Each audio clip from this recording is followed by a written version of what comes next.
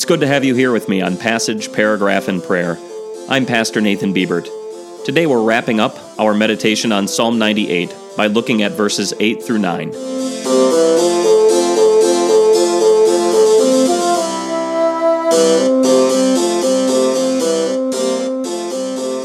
Listen to Psalm 98, verses 8 through 9.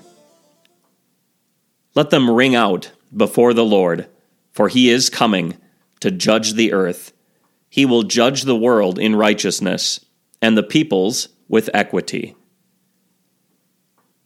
Once we know the marvelous things that God has done for us in Jesus Christ, once we know the salvation he has won for us, then not only is the theme of our music and singing those deeds in the past, but also his judgment in the future.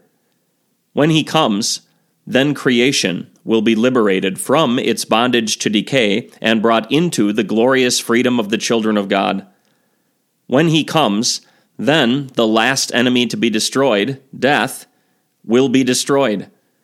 When he comes, then all wrongs will be righted, and all those who have put their trust in him and in his promises, and not in earthly power and influence, will be vindicated and proved right. Everything will be as it should be, because sin will no longer have even the slightest appearance of power. We pray.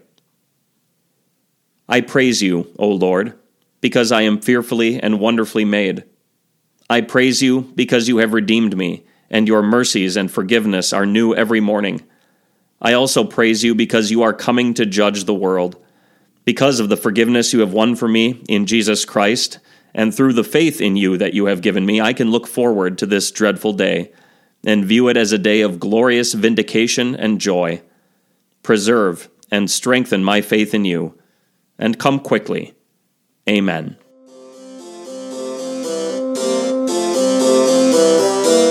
Passage, Paragraph, and Prayer is a podcast of Trinity Evangelical Lutheran Church in Winner, South Dakota.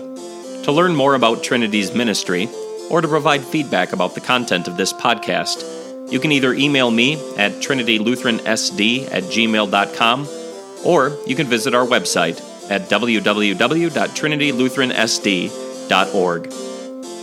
Until next time, thanks for listening.